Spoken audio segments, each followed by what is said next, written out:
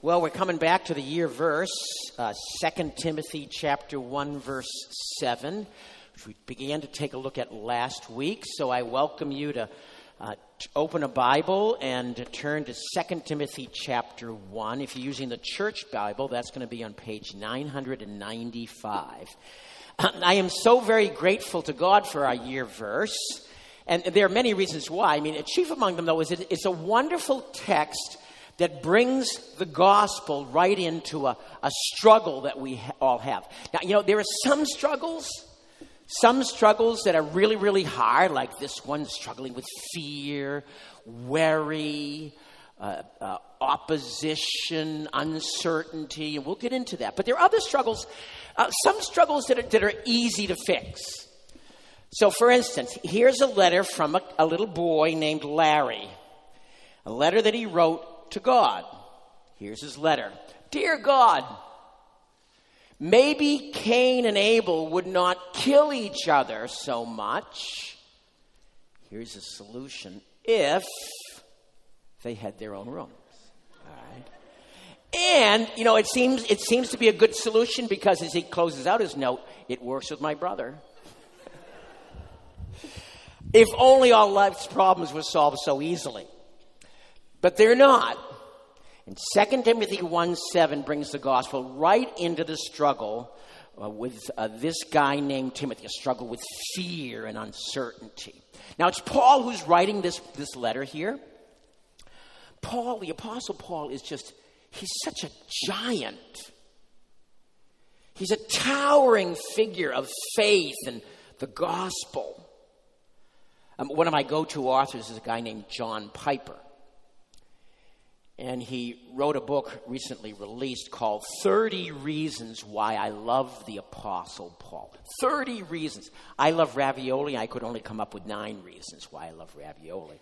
30 reasons. My point is, Paul's a spiritual giant. He's huge. He's over the top. But Timothy is accessible. Timothy, he has feet of clay. I can relate to Timothy. You can too. What Paul is telling Timothy, as he struggles with fear, as he struggles with being timid, timid Timothy, what Paul is telling him in our year verse is this. Timothy, I want you to live faith courageous. This is what I want. To live faith courageous. You have some gospel challenges there in Ephesus. You've got some leadership difficulties there in Ephesus. Don't shrink back. In fact, verses 1 through 5, I'm going to read verses 6 and 7 in just a minute. Verses 1 through 5, as Paul's moving toward giving him that advice, don't shrink back. In verses 1 through 5, he reminds Timothy of how Jesus was at work in Timothy's life, what Jesus has done for Timothy, how Jesus has placed people in his life to strengthen him in his faith. In other words, he's helped Timothy recalibrate his identity before he gives them the exhortation of verses 6 and 7. So before I read verses 6 and 7, in a general way, I want to reset your identity. If you have been born again, if you have trusted Jesus Christ, then you have been raised to a whole new life. In Christ, you have been given everything that you need for life and for godliness. In Christ, you are the light of the world. In Christ, you are the salt of the earth. In Christ, you are part of God's people.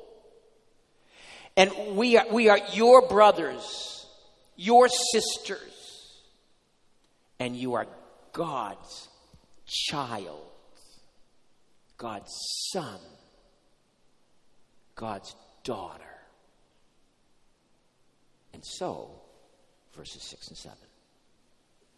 For this reason, I remind you to fan into flame the gift of God, the Holy Spirit, which is in you through the laying on of my hands.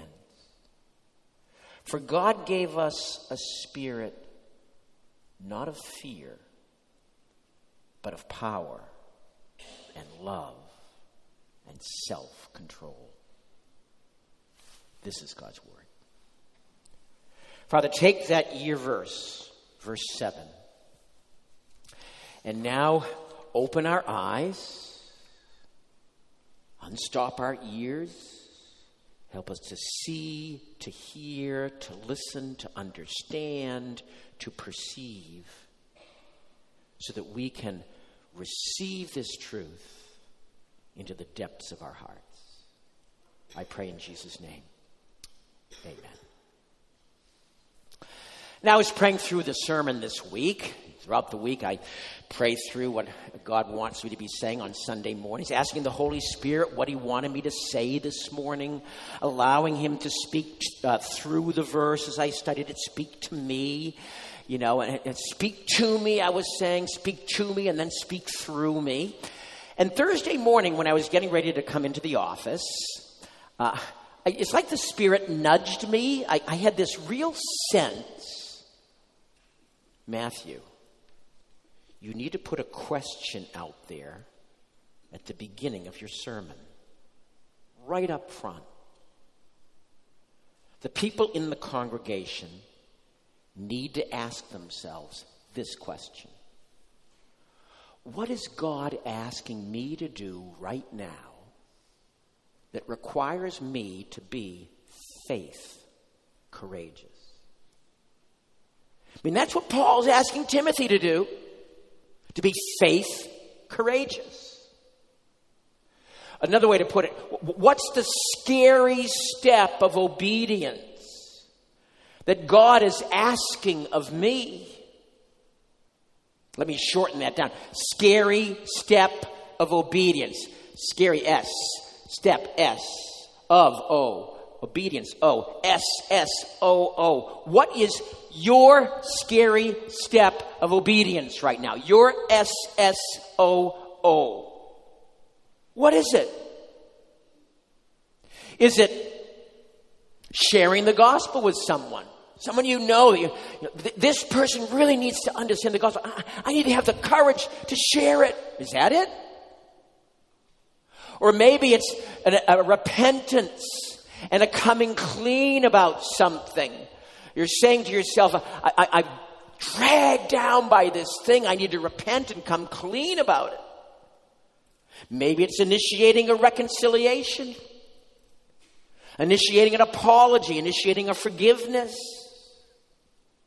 Maybe it's taking a stand about an evil or a sin or an injustice in your family, in your workplace, in your community, something like that. Maybe it's reworking your finances so you can glorify God with your money in a deeper and more profound way. Maybe it's doing something to recharge your marriage. Maybe it's resetting some priorities. Maybe it's reconsecrating your singleness. I mean, I don't know. I don't know what your scary step of obedience is right now. But God, the Holy Spirit, is pulling something out. Something that He wants you to do. Now you say, well, actually, I don't have an SSOO. Okay, well, maybe you're between SSOOs. Maybe you just took a scary step of obedience, worked it through, and God's giving you a little pause here, and that's fine. Or maybe for some of you, life is just too convenient right now.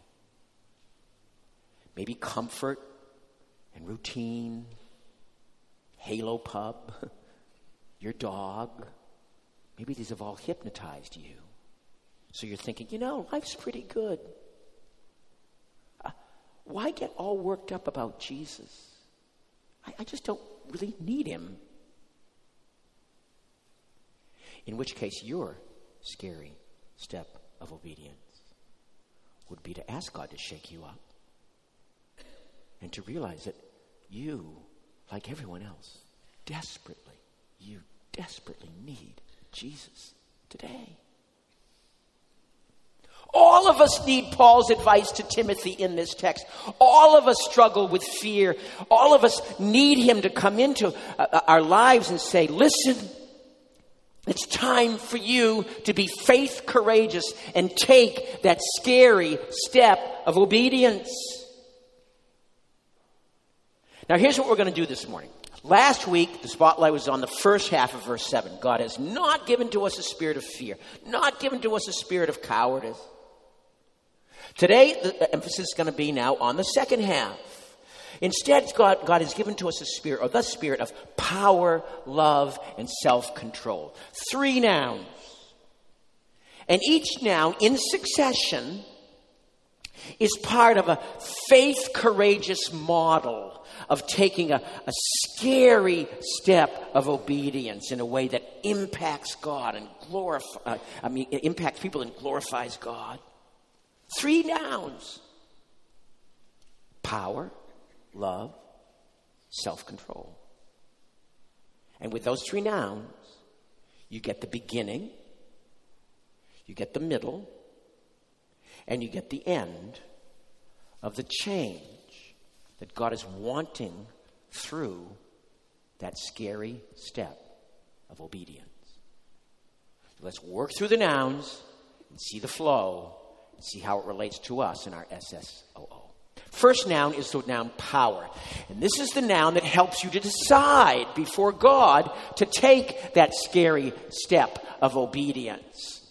This is the word that gets you to say, enough is enough. I've got to do something about that SSOO. The time has come. Now, the word power there, that word power is one of Paul's favorite words. It's used a lot in the New Testament. And of its uses, 60% of them are found in the Apostle Paul. You say, well, that's not surprising. Paul wrote a lot of letters. And Paul did write a lot of letters. But the fact is that if you, in terms of the amount, the length of the letters, if you stacked up all of Paul's letters against the rest of the New Testament, his writing accounts for less than a quarter, actually 23% of the New Testament.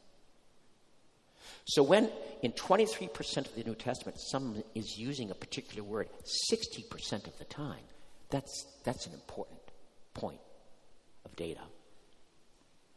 And this word, one of Paul's favorites, is one of those words that I was talking about last week. Those of you who were here will remember I talked about how, if you go to a paint store, in the paint store you can get a paint strip with, say, all the different shades of gold and yellow. There they are, kind of nuanced out for you. This shade has a little bit of gray in it. This one has blue, so it's cool. This one it's warmer. It has maybe orange, a little bit of brown in it. All nuanced out for you, the different shades of yellow gold. Well, this word sits along other words in the New Testament. Words like strength and might and ability and force and authority and control. And people have nuanced these words. And there's a particular shade to this word here, power. Sometimes you'll hear about this word. People will say, well, this is the word in the Greek, dunamis, from which we get our word dynamite. And kind of the implication is, therefore, the word talks about kind of explosive power, miraculous power, And that's true sometimes. And there'll always be an indicator in the context that it has that sense. But most of the time, the word means something a little different. On the paint stick, in relation to the other words, the word, here's how the word scholars put it. Here's what the word means. The capacity to exert force in order to do something. Now, honestly, that's a nice definition, but that word capacity, exert, in order to, that's a little too high and highbrow for me. So here's how I put it. Here's Matt's definition of the word. The ability to do what you need to do. It's the ability to do what God wants you to do. Power in Paul, that's what it means. The ability to do what you need to do. The ability to do what God wants you to do. God has given to you, if you are a follower of Christ, He's given to you a spirit of power. The spirit that can enable you to do what God wants you to do. And that is exactly where Timothy needs to begin in his challenging situation. To say to himself, oh my, the stuff that I just dread doing, that I'm frightened to do, God gave me a spirit of power. I can do what God wants me to do. Faith, courageous living begins when you look at your scary step of obedience and no longer say, I just can't handle it. It's too big. It's too much. Well, you stop saying that and instead you say something like, wow, Jesus did not die and rise again to pour upon me a spirit of cowardice, a spirit of defeat, a spirit of weakness. Jesus died and rose again to pour upon me a spirit of power. And in cooperation with Him, I am able to do what God wants me to do. This is great news. It has been a faith-building pastoral privilege for me over this previous week, after last Sunday's sermon, to talk with a number of you and have you share with me some of your faith, courageous actions in taking scary steps of faith. A couple of you told me how you stepped up to a real problem, a real moral or justice issue in your places of work. Others of you have shared how you recognize it is time for me to get the help I need with this persistent problem, to get this monkey on my back that I just can't shake, to get it off my back. I heard about one person who was facing a private business meeting and had to say some real hard, straight truth. I heard about a family that several years ago left house and home and friends and city and job and country in order to come here for religious freedom. This past Thursday night, your elders had to make a faith courageous decision about a particular matter. I mean, the details of these things, I'm putting them generally because the details, obviously, they're pastoral. It would be inappropriate for me to go into the details. But here's what I'm saying through these examples. Praise be to God. This church has plenty of faith, courageous heroes. One might be sitting right next to you, or behind you, or alongside you. And you won't see, we talk about superheroes, you won't see some sort of, superhero suit of stretched lycra, with some sort of bold pattern on it and a helmet on or something like that. Faith courageous heroes, faith courageous Christians are just ordinary people. You, me, ordinary people doing out of the ordinary things because of an extraordinary Savior, Jesus Christ. Hallelujah, praise be to His name. My good friend, my at times advisor, a former pastor, Kent Hughes, wrote this. If God is calling you to do something beyond your natural capabilities, you can take heart from Timothy's life. In truth, God calls us always calls us to serve beyond our natural endowments, no matter how great they are. So take heart. God's call is always too great for us to do in ourselves. But if he's asking you to do it, he will equip and enable you to do it. God's not given you a spirit of cowardice. He's given you a spirit of power. That's where it all begins.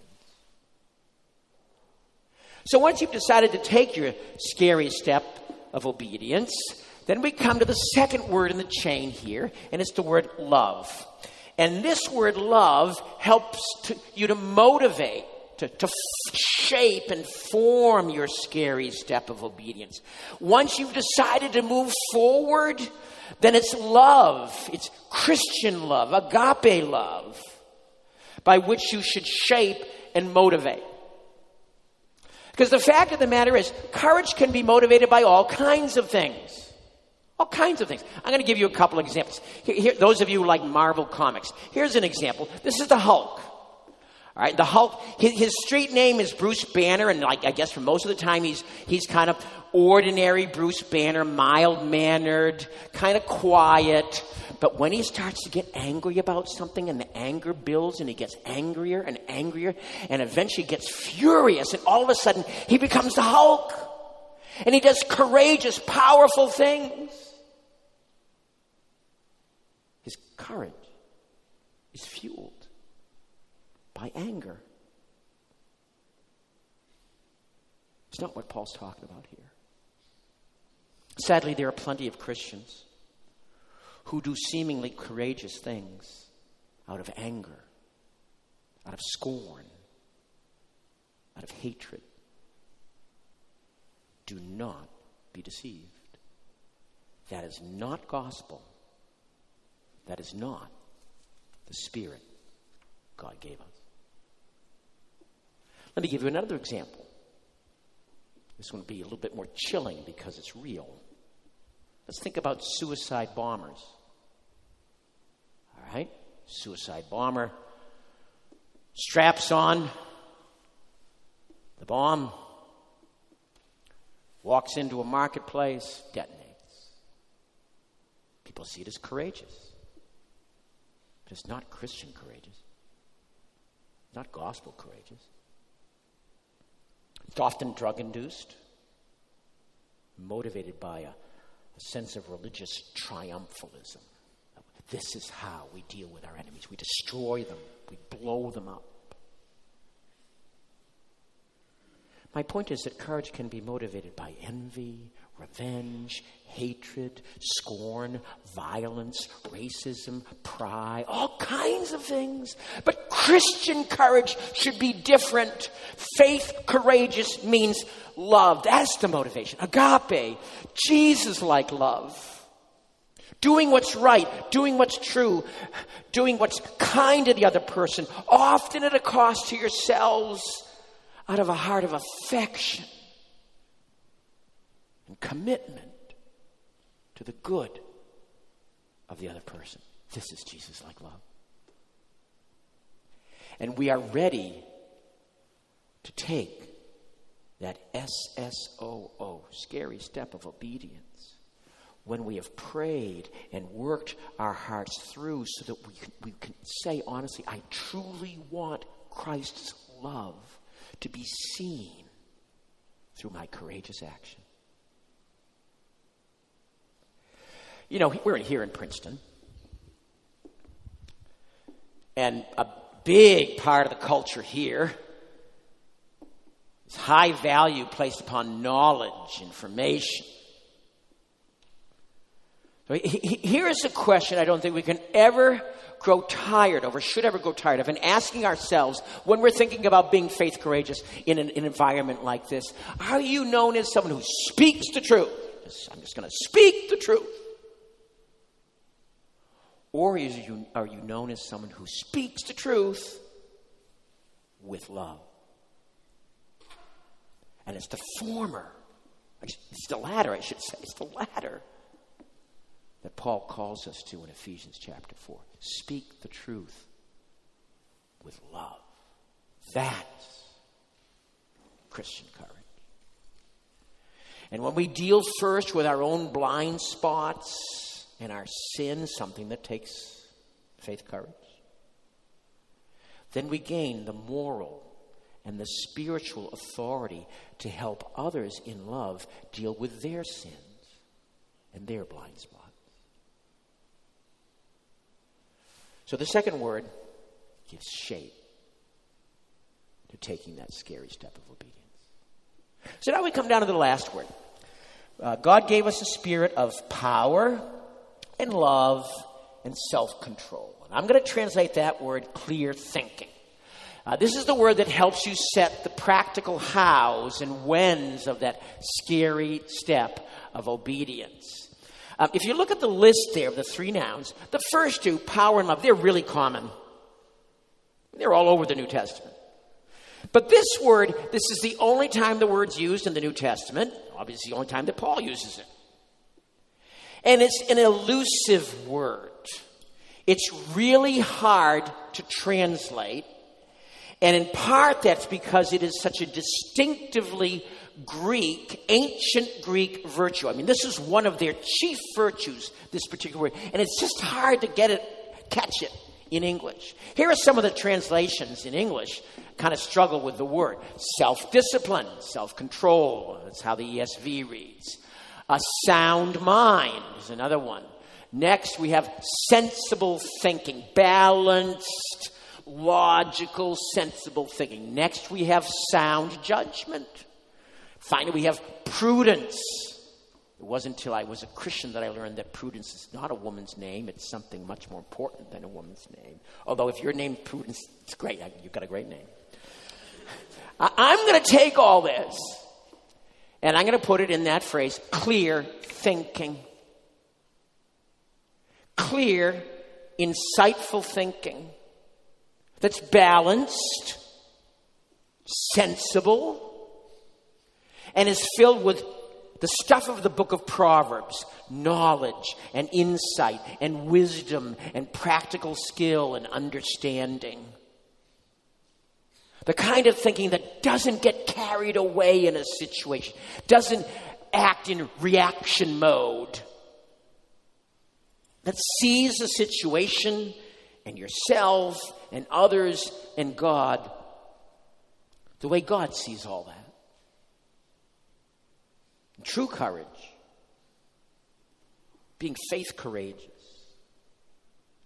unless circumstances are emergency, true courage takes the time to think through and pray through and talk through the when and the how of your action path. That's why you get lots of practical statements, especially in the book of Proverbs, about this sort of stuff. So here's one. Do you see people who are hasty in their words? Don't think that because someone's hasty and throws something out there that they're necessarily courageous. The book of Proverbs says, well, there's probably more hope for fools than for them. Or again, Proverbs 14:16. The wise are cautious and avoid danger, but fools plunge ahead with reckless confidence. Do not confuse reckless confidence with courage. Let's say you're on Facebook and you see a post that is truly offensive and wrong, evil. Your strong temptation would be to post right away something like, where do you get off? You say, well, wait, oh, no, I'm a Christian. I'm a Christian. I got to say that in a Christian way. So you write instead, you say, in my humble opinion, where do you get off? Okay. I don't think there's much of a difference there. Chances are that wasn't so much courageous as it was careless, hasty, and damaging. The spirit of clear thinking gets us to stop and to think and to consider and to plan. As James says, go to verse. Let everyone be quick to listen, slow to speak, slow to anger, even on Facebook. So there we go. We've got a year verse. For God gave us the spirit not of cowardice, but of power and love and clear thinking. It's got so much practical advice for all of us, especially at a time and in a year in our church with so many uncertainties, so many fears. Go back to that SSOO, that scary step of obedience. I don't want you to let that SSOO go untaken. I want you to be faith courageous. You, if you're a follower of Jesus, you in Christ have the Spirit of Christ in you. I remind you to fan into flame the gift of God that's in you, the Holy Spirit. And because you have that Spirit, first of all, you have the Spirit of power. In Christ, you can take that scary step of obedience. And you have, in that Spirit, you have the Spirit of love. In Christ, you can fuel your action for the good of others and out of true affection. And you finally have the spirit of clear thinking. In Christ, you can work out the hows and the whens of a best response. Normally, I would pray at this point. But what I want to do today is I want you to pray quietly. I want you to go back to that SSOO, that scary step of obedience that you identified when I raised the question at the start of the sermon. What's the SSOO? What's the scary step of obedience that the Spirit's asking you to take right now? What is it?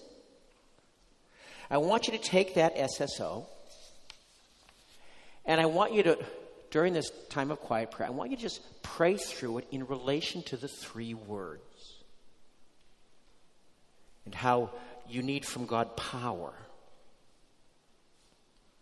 or love or clear thinking in relation to it. So we're going to have a couple of minutes of quiet. While you're doing that, every 10 seconds or so, I'm going to speak some phrases from a song that captures so much about our year verse. And that will help move you along as you process your SSO and Paul's promise to Timothy here. So let's pray.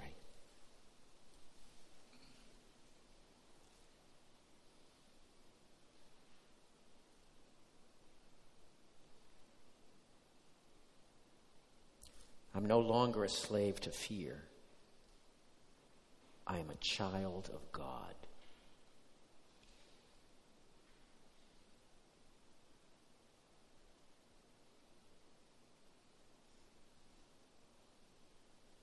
I'm no longer a slave to fear. Christ Jesus died to free me.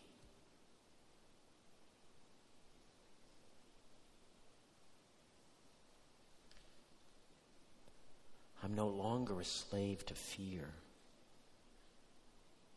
Christ Jesus has given me His Spirit.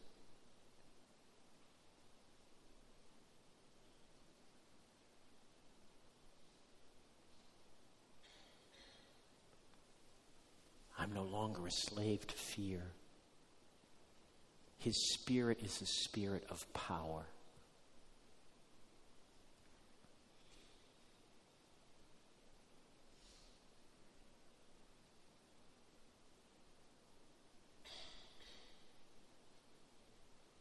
no longer a slave to fear. His Spirit is the Spirit of sacrificing love.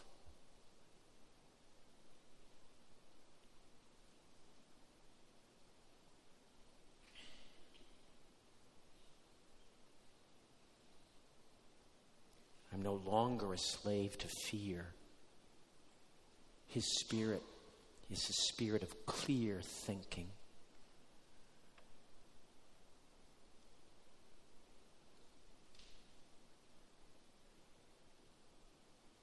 I'm no longer a slave to fear.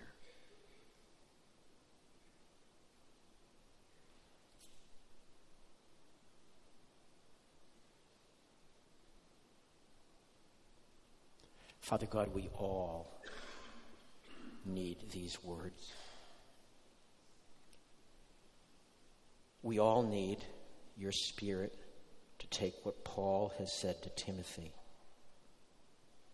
and to say it to us. So speak, for we listen.